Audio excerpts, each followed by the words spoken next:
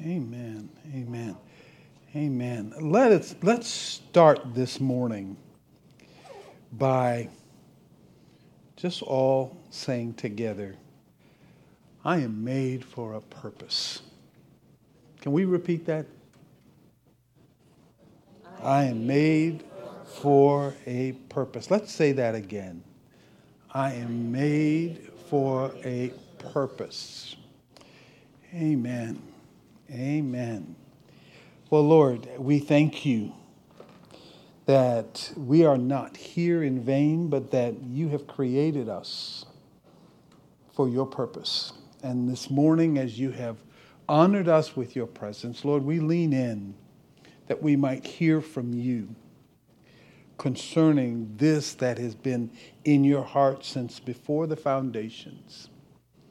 Lord, I ask in Jesus' name that you would give us ears to hear, hearts that are able to discern that which you are saying in such a way that we can make the necessary adjustments in our lives to line up with your purpose. And so, Lord, I pray that you would indeed tune our ear to your voice. Help me, Lord, to be a clear voice and to convey your heart as well, so that in all things, the hearing and the declaring, you would be honored and glorified and your kingdom extended. And so we commit this time, we set ourselves apart to you and to your word in Jesus' name. Amen. Amen. Well, why are you here? Why are you here? I mean, that's one of those, big questions. I don't mean why you're sitting in the seat right now, but why are you here? That's, like I said, that's a huge question that at some point we need to have a good, clear sense of just, why am I here? For what reason? For what purpose? I just cleared my 70 back in December. For those of you who don't know, those are the years that the Lord says that we have 70. For some of you young ones, that means 70. We don't talk about scores, but just 70. So it's you. I tell my kids and my grandkids, I have more years behind me now than I have in front of me, as do some of you. And the thing is that I wish I could say that all of those years were given toward productive and hopeful things that were moving we somewhere. In some respects, many of them weren't. I met the Lord at a very young age. I was I was 20, 19 to be precise. But for many of those years, I had no idea. I'm just going along day to day. And some of those years were wasted. And so it's a matter of, Lord, help me to focus, because there was something in your heart when you made me. Now, let me say this to all of you. You really are strange. You are peculiar. Now, that's what the scriptures have to say. We're peculiar people. And you are peculiar. And there's nothing wrong with that. God is the one who's made you peculiar. So we need to go back and we need to talk about this issue of why we're here. Because there is something very significant about the fact that you and I are here in Christ. And it's my hope to help us to adjust how we see some things so that we can line up with that. I'm originally from Cleveland, left here back in 1976. How many of you were born after 1976? Oh my goodness. You all weren't even here when I left. But I left in 76, came back in 1988. So I was gone 12 years. Was here for probably another 2 years. And I met the Lord, by the way, in 72. So I'm gone all of these years. Those were important years because they were formative years. God was doing something, and I didn't know it at the time. But there were things that he was working because he saw something when I gave my life to Christ. And I may not have been aware of it, but he was faithfully shaping and molding and adding and taking away some things. So when I came back here, I had a much better sense of at least some of what he was doing. But I remember in 1990, I went to a conference and there was a leader from Charlotte, North Carolina. Rick Joyner was his name. And some of you know Rick's name. He made a statement which I thought was one of those really profound things that come from God. This is what he said. He said that unless we embrace the ultimate purpose of God, we will continually be distracted by the lesser purposes of God. Unless we embrace the ultimate purpose of God, ultimate being the operative word, we will continually be distracted by the lesser purposes of God. How many of you know that day to day there are some things that God gives you that you're supposed to do? There are some seasons in your life where there are assignments that you have, but all of those flow into a greater purpose. And so I want to start there because that's where all of us are. Ultimately, God, what is at the top of your list? Now, I've said this before, and so I don't mind repeating it because I'm always looking to call people to this issue of ultimate purpose. Lord, we need to know your ultimate purpose. But before I define that, let me say this. It says that unless we embrace his ultimate purpose, we will continually be distracted by lesser purposes. Let me tell you something about your enemy. He's not always trying to get you to do something wrong. Many times what he'll do is to try to keep you from doing the thing that's right, the thing that God wants. And guess what he'll do? He'll create distractions that don't look like they're wrong things at all. But his purpose is you're supposed to be doing here. So there's this really good thing right here that you'll just spend a lot of time and energy and resources with. Not that they're wrong, they're actually very good in some cases, but the purpose is to keep you from doing that. So unless we embrace the ultimate purpose of God, we'll continually be distracted by these lesser purposes. So we need to understand just what that is. Real quickly, I just want to touch ultimate purpose. And this is not, by the way, in your notes, but I just want to make reference to him. You all know I love Genesis, so I'm always going to go back there because that's where God starts. He starts Genesis, that's where I like to start. We talked about the fact God made us in his image and according to his likeness, but in Genesis 1:28, this is what he says. And God blessed them, and God said to them, be fruitful and multiply, fill the earth and subdue it, rule over the fish of the sea, over the birds of the sky, and over every living thing that moves on the earth. Do you realize that's the very first thing that God said to his creation? Be fruitful, multiply, fill the earth, subdue it, rule over the fish of the sea, over the birds of the sky, and so on. And so here's God laying out purpose and plan. But let me give you a category for that, because that's going to be really important to understand ultimate purpose. First of all, what does he say? Fruitful, multiply, fill the earth. What had he just done? He had just created essentially everything and all living things. And then he created two individuals in particular, male and female. And he says, now, you're in my image and according to my likeness. He made two. He said, now your job is to reproduce what I've done. I produced two, you're to reproduce. Anybody have any idea how many people are on the planet right now? 8 billion? 7, 8 billion, something like that? 7, 8 billion from 2. Think that's fairly significant? God said, I'm just making 2. Your job is to fill the rest of the planet with that. Don't let anybody tell you, by the way, these population folks, that there's something wrong with population, large populations, because God said, be fruitful and multiply and fill the earth. Fill means there ain't no more room for anything else. If you fill a cup, there's no more room, it overflows. So that was the very first thing he says, I want you to fill the earth. Fill the earth with what? My image bearers. Those who are in my likeness. And so, any of you who have kids, significant thing that you've done. You've contributed to that.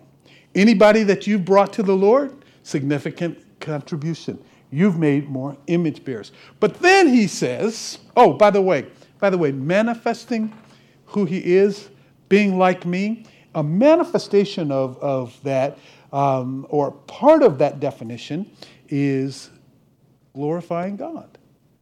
Because I'm manifesting who he is. All right? Now, sin obviously took that in a different direction. But initially, what God's intent was that this orb is to be filled with those who were like me, so that his glory would fill the whole place, which is what takes me to the second of these issues, Numbers chapter 14, verse 21. This is after Israel messed up. God was upset with them. Remember the spies that he sent out, 12 spies? 10 of them came back with bad report. 2 came back with a good report. And so God was upset. I won't go into how upset he was, but he was mad. And so what he ultimately says is this in Numbers 14:21. But indeed, as I live, all the earth will be filled with the glory of the Lord. So he says to Adam and Eve, fill the earth with his glory, or fill the earth with my image bearers. But then he says in Numbers, all the earth will be filled with the glory of God. What does that have to do with ultimate purpose? Twofold. The first thing he says is fill the earth. Then he says in Genesis, subdue and rule over. Okay? He's the creator. As the creator, does he rule over his creation? Yes, he does. But when it comes to this planet, who did he delegate that responsibility to? Us. Twofold ultimate purpose. Fill the earth with his glory, and then rule representing him. Okay? That's the ultimate purpose. That can be summed up by saying God's ultimate purpose is to glorify himself and to extend his rule. Another word or designation for God's reign, guess what it is? His kingdom. The kingdom of God is the reign of God. Is it not? It's where Christ reigns as king. Now, that can be all kinds of places, but it is ultimately the reign of God. So the ultimate purpose of God is to extend his reign, to extend his kingdom. What I want to suggest is that every day in your life, the things that God puts before you should ultimately flow into those two realities, which really are one. And I guarantee you, before the end of this day, you will be faced with something whose intent is to distract you from that. And it's because we have an enemy who loves to do that. Now, but the thing is, the point is that we are ultimately called to glorify him, to extend his kingdom. And what he's done because of sin, he has raised up in the earth, and this is the whole purpose of what Jesus has done, is to redeem that which sin robbed from us. Do you realize that the agent of God's redemption in the earth is the church? We're called to be the agents of redemption. Hence, by virtue of the new birth, we are now a new creation. A new creation. And so as such, this is where we'll go to the very first of the slides. In Ephesians chapter 2, verse 10, because we are a new creature, Paul writes this: for we are his workmanship, created in Christ Jesus for good works, which God prepared beforehand so that we would walk in them. When you met Jesus, when you gave your life to Christ, what he did was to restore you to the same place that Adam and Eve were, and to say, as a new creature now, you're to go forward in the image and likeness of God. So you got more than just a ticket to heaven. What you got was a new beginning, and he restored you to that which was God's original purpose. Do you realize God's original purpose is his eternal purpose? It's his eternal intention. Doesn't have a plan B.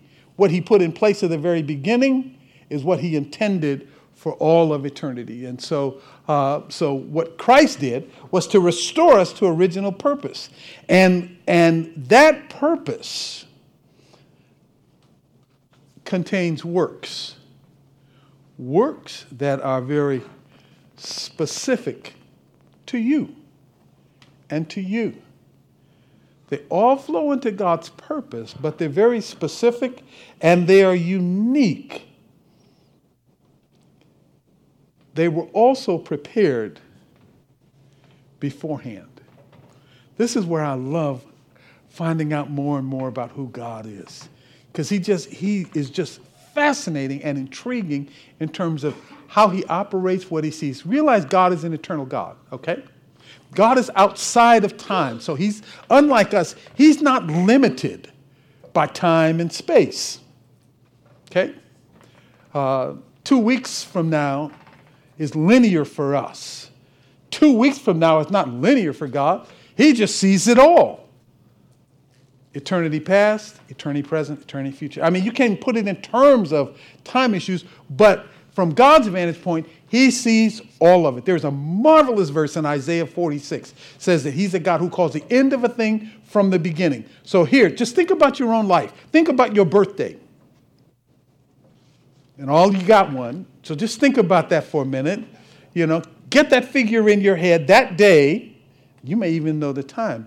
And understand that on that day, God knew everything that would happen in your life. As a matter of fact, that day he saw this day. That day he saw the day that you will leave this life. As a matter of fact, it was before you were a gleam in your daddy's eye that he saw all of that. Before the foundations, he saw that. And so in eternity, here's what God did. He looks in all of time. Time, by the way, is a created thing. It's not just long eternity. No, it's created.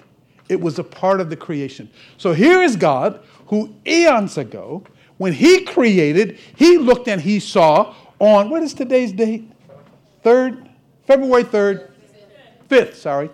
February 3rd, 2023. He saw this day then and decided on this day, this is what I'm going to do.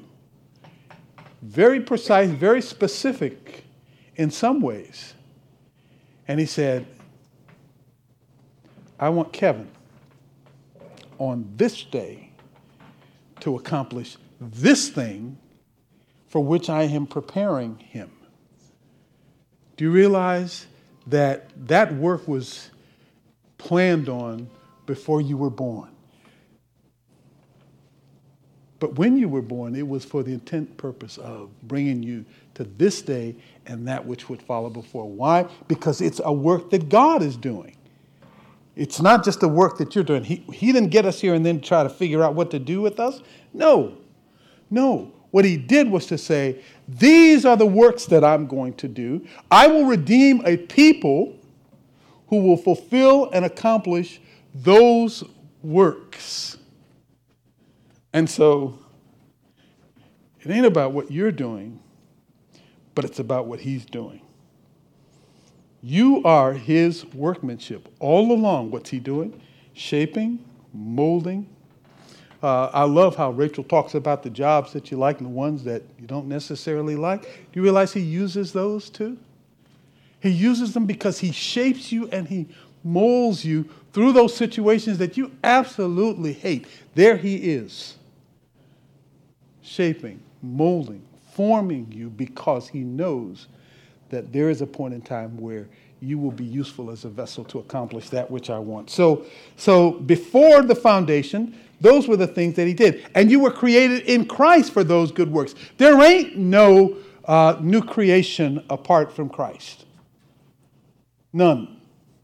And so it's only in Christ that you will accomplish the reality, the fullness of that. He prepared them beforehand. Why? Because at some point in time, he wants you to walk in those things. So they were prepared before you were. When the scriptures talk about how God has ordained our boundaries and our times, it's for here and it's for now. Your works could not have been accomplished 100 years ago, nor can it be accomplished 100 years from now. I'm really glad that God put me here now. I mean, it's an exciting time in some ways. It's a terrifying time in other ways. But I'm grateful for it because, Lord, you knew that this is the optimal time for me to be here. You need to think of your life in those terms. You're not just a little person, just Mark, who's here for no purpose, but he specifically wanted you, Mark, to be here at this time and in this place. Why? Because there are some things that he's got for you to do.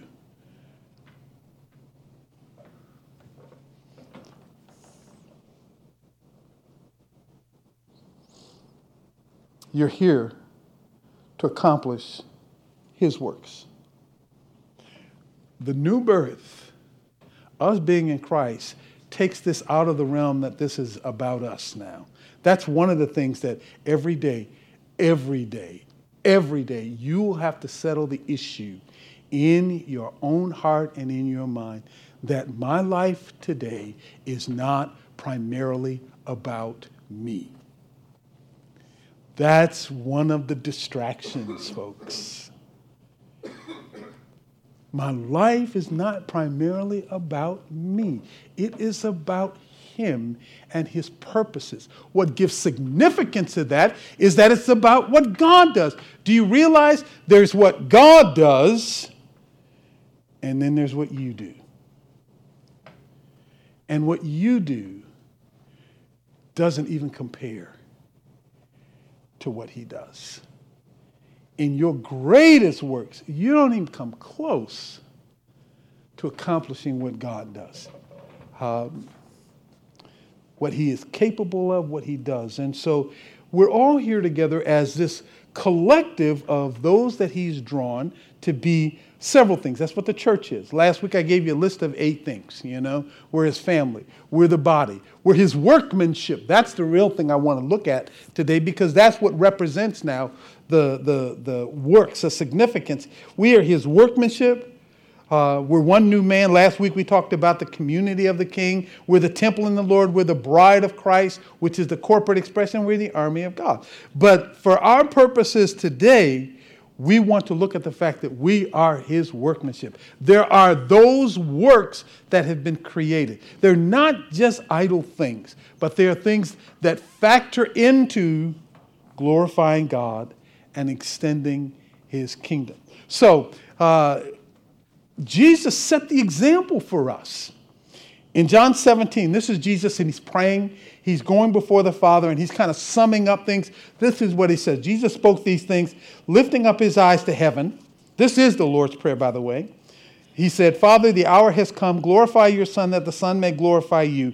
Even as you gave him authority over all flesh, that to all whom you have given him, he may give eternal life. Verse 3 says, this is eternal life, that they may know you, the only true God, and Jesus Christ, whom you have sent. But then verse 4 says, I glorified you on earth, having accomplished the work you have given me to do. One of the primary ways of glorifying God, how do you do that? By doing the work he's given you to do.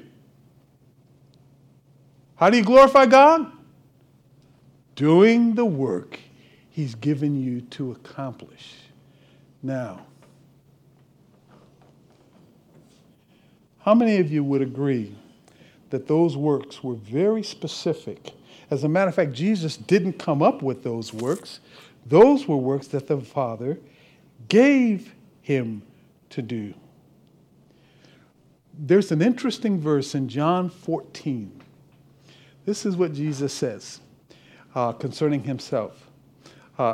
What he essentially says is this, that it's the Father abiding in me who does his works. That's Jesus. The Father abiding in me does his works. Say that with me. The Father abiding in me does his works. If Jesus needed the Father abiding in him to do his works, do you think that you don't need the Father abiding in you to do his works? Do you realize you can't work for God? There's nothing the flesh can offer to him at all. But it's he who abides in you who does his works. The interesting thing about that passage in John 14, Jesus uses a word. He talks about initiative. I don't do or say anything of my own initiative. But it's the Father abiding in me who does his work. This is a matter of, Lord, not my will, but your will be done. So what does that mean? It means that I have to adjust now my thinking in terms of how I approach God and those things that he has called me to. In Romans chapter 11, I won't read the whole passage, but in verse 36, Paul ends chapter 11, and by the way, there are no chapter designations in Romans or in any of the books of the Bible. It says, "For from him and through him and to him are all things. To him be the glory forever. Amen."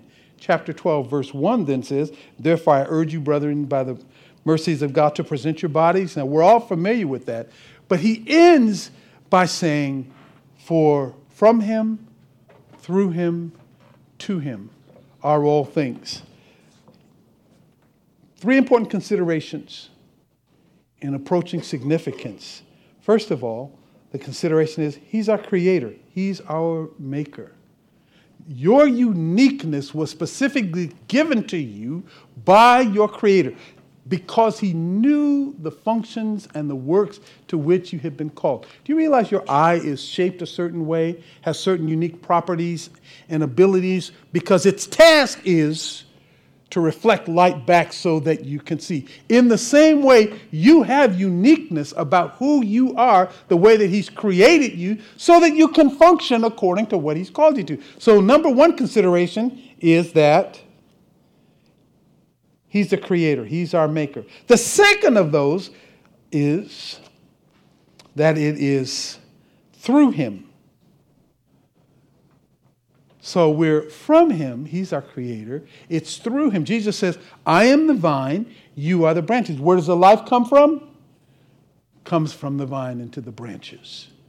It's he who is in us. The life comes through us. The power comes through us. The anointing comes through us. But where does it come from? It comes from him. So you now are the vessel through whom God wants to work and to bring about his purposes. Because it's not the result of flesh. It's the result of those things that God has called you to. And they can be as mundane as just a task that you have on your job. Ryan, my oldest son, and my youngest son, Michael, used to work at Belfair, which is for troubled kids.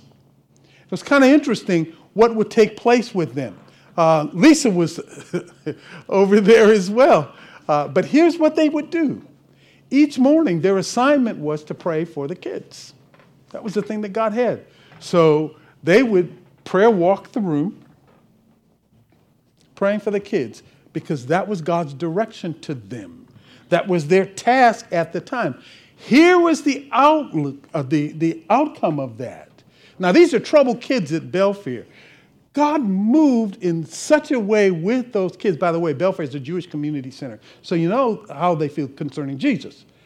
God moved in those kids in such a way that it got the attention of the administrators at Belfair, who came and asked them, "What are you all doing?"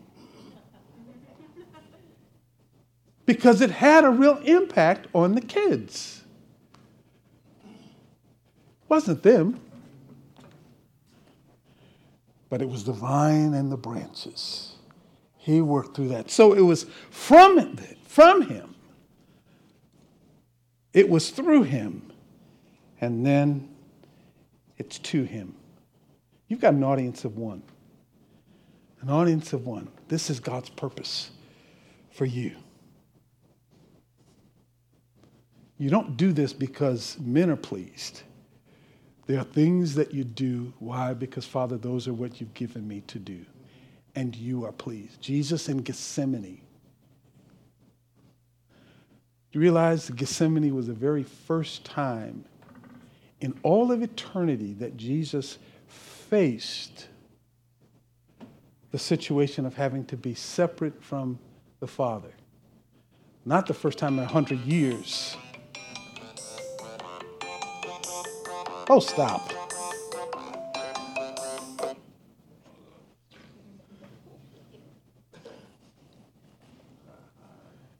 First time in all of eternity faced with that. Separate from his Father. So what's he saying? Father, if it's possible for this cup to pass, nevertheless, not my will, but your will be done. What was the cup? Wasn't the pain. It was the separation from his Father. What did he do? He was willing to step into even the unpleasant and the unthinkable thing in obedience to the will of his Father to accomplish the thing that had tremendous significance because it provided for all of mankind the way back to reconciliation with the Father. Nonetheless, with you, there are some things that God will put before you. Some things you will say, yay, God, let's do that. Other things God will put before you and he'll say, oh no, not that. Not him or her. Not there.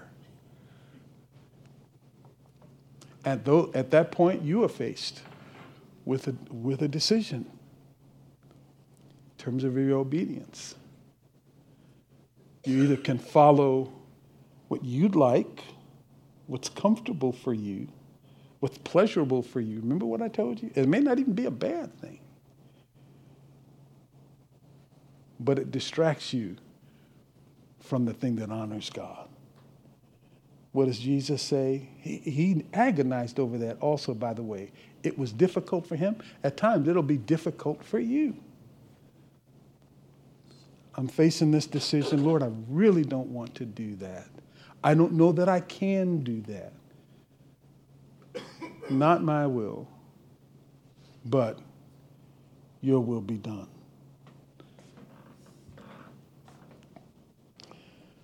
Let me give you in Philippians 3, and I'll kind of wind down with this. Paul writes to the church in Philippi because Paul was faced with a life of those things. This is what he says. Whatever things were gained to me, in chapter 3, verse 7, those things I have counted as loss for the sake of Christ. More than that, I count all things to be lost in view of the surpassing value of knowing Christ Jesus my Lord, for whom I have suffered the loss of all things, and count them but rubbish, so that I may gain Christ, and be found in him, not having a righteousness of my own, derived from the law, but that which through faith in Christ, the righteousness which comes from God on the base of faith. First of all, the thing that Paul is saying is, I'm changing my value system. Some things that were valuable to me, some things that were priorities for me, I'm counting those things as loss. Because the thing that I want to gain, the thing that has value, is Christ. Knowing him, following him, walking with him. Everything else is loss. Let me challenge all of you. Take the things that are valuable to you and move them down a notch. And I'm not talking about the bad things. I'm not talking about the bad things. I'm talking about the things that you like, the things that you love. Move them down a notch. Don't just move them down a notch, but elevate knowing and following Christ above all of those things. Why? Because they're decisions that you will have to make on that basis. Lord, in following you, you will lead me into the purposes of God. So here is where we want to go with that then. Verse 12 says, Paul says then, not that I've already obtained it. He talks about suffering. He talks about being conformed to his death. He talks about the resurrection of the dead. Then he says in verse 12, not that I have already obtained it or have already become perfect, but I press on so that I may lay hold of that for which also I was laid hold of by Christ. Beloved, let me tell you, that is one of the more important things that you need to consider. Laying hold of that for which also you were laid hold of by Christ. Let me say this, and I'll kind of wind this down. Christ didn't just lay hold of you to get you to heaven. What he did was to lay hold of you. Heaven is ultimately an outcome for all of us. But while we are here, there are very specific purposes. When Paul says, I press in to lay hold of that, Paul's that was very specific, precise, and it was uniquely his. What was Paul called to? He was called to bring the gospel to the Gentiles. Do you realize Paul's whole life, even his tutelage under Gamaliel, led God, or God used that to lead him into those purposes?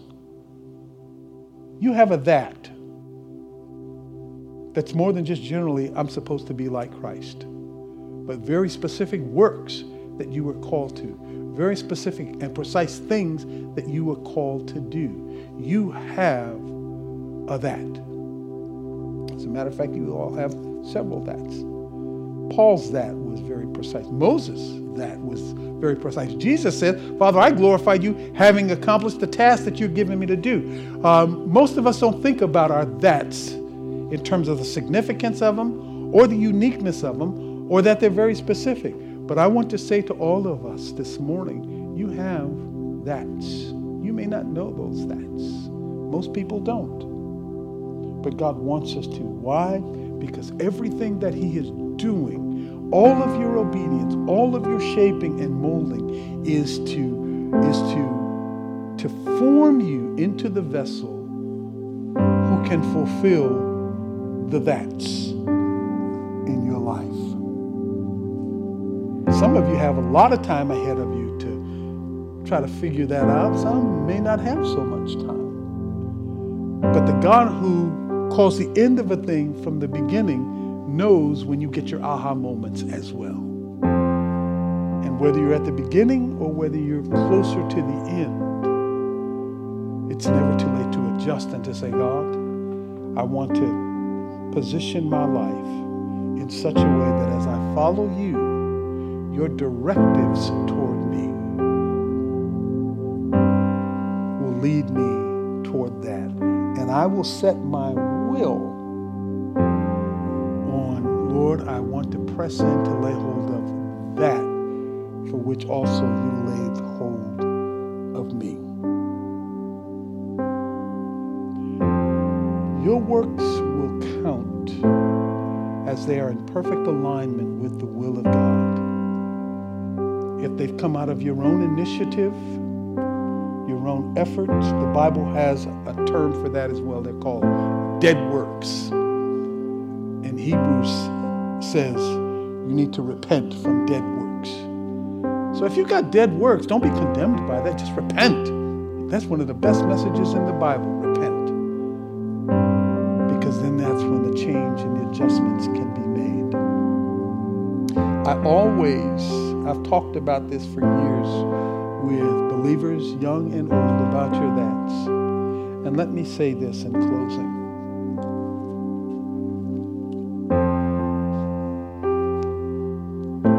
If you don't know your that can be discovered and achieved. First of all, the most important thing is following Jesus, because you'll never discover it apart from him.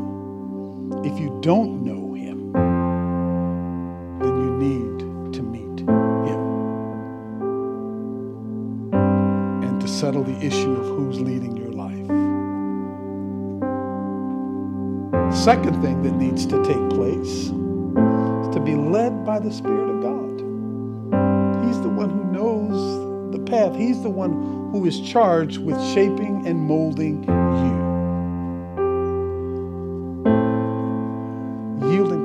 led by him, not grieving nor quenching him. But the works that he brings to you, some natural, some supernatural works. Remember, it's the one who abides in us who accomplishes his works. And then the final thing, embracing and obeying God's word, both Logos and Rhema. God will lead us by his word. And there's perfect harmony between that which is spoken by God and that which is written in the scriptures.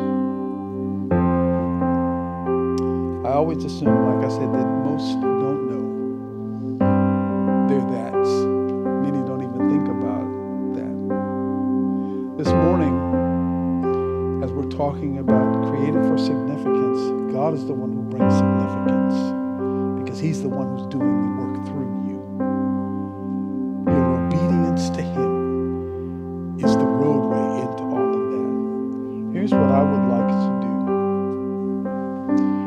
do. If you're not clear about your that, or don't know you're that,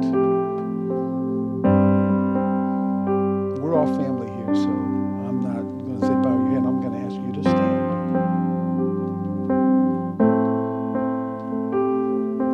You don't know you're that? Need to be, and I'm talking about specific, precise, clear things.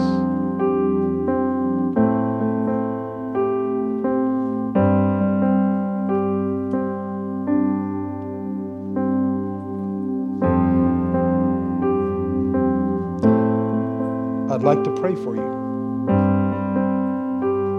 My youngest son, Michael, some years ago, shared with him about your dad. He said, Dad, I'm not sure I know my dad.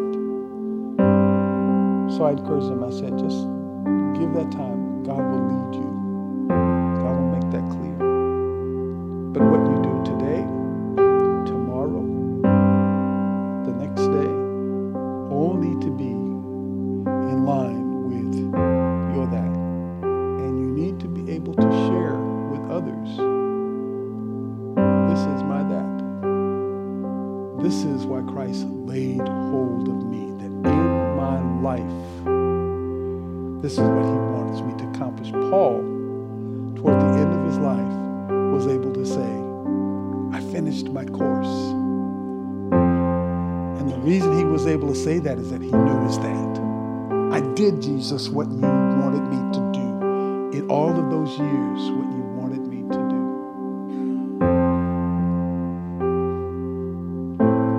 If that's still a question mark for you, and I'm not talking about being saved. I'm talking about gaining clarity concerning your that.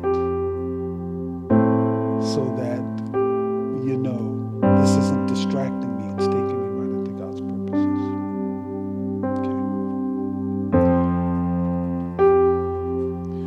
Father, I ask that you would, through the next day, weeks, months, years, clarify your that, so that each one who is here today would be able to say, I press in to lay hold of that, to give all effort to accomplishing and achieving that thing to which they have been called. Specific, unique, precise. That they can cooperate with the circumstances in which you place them to shape and to mold them to optimally accomplish and achieve. So that, as Jesus says, Father, I glorified you, having accomplished the work you've given me to do.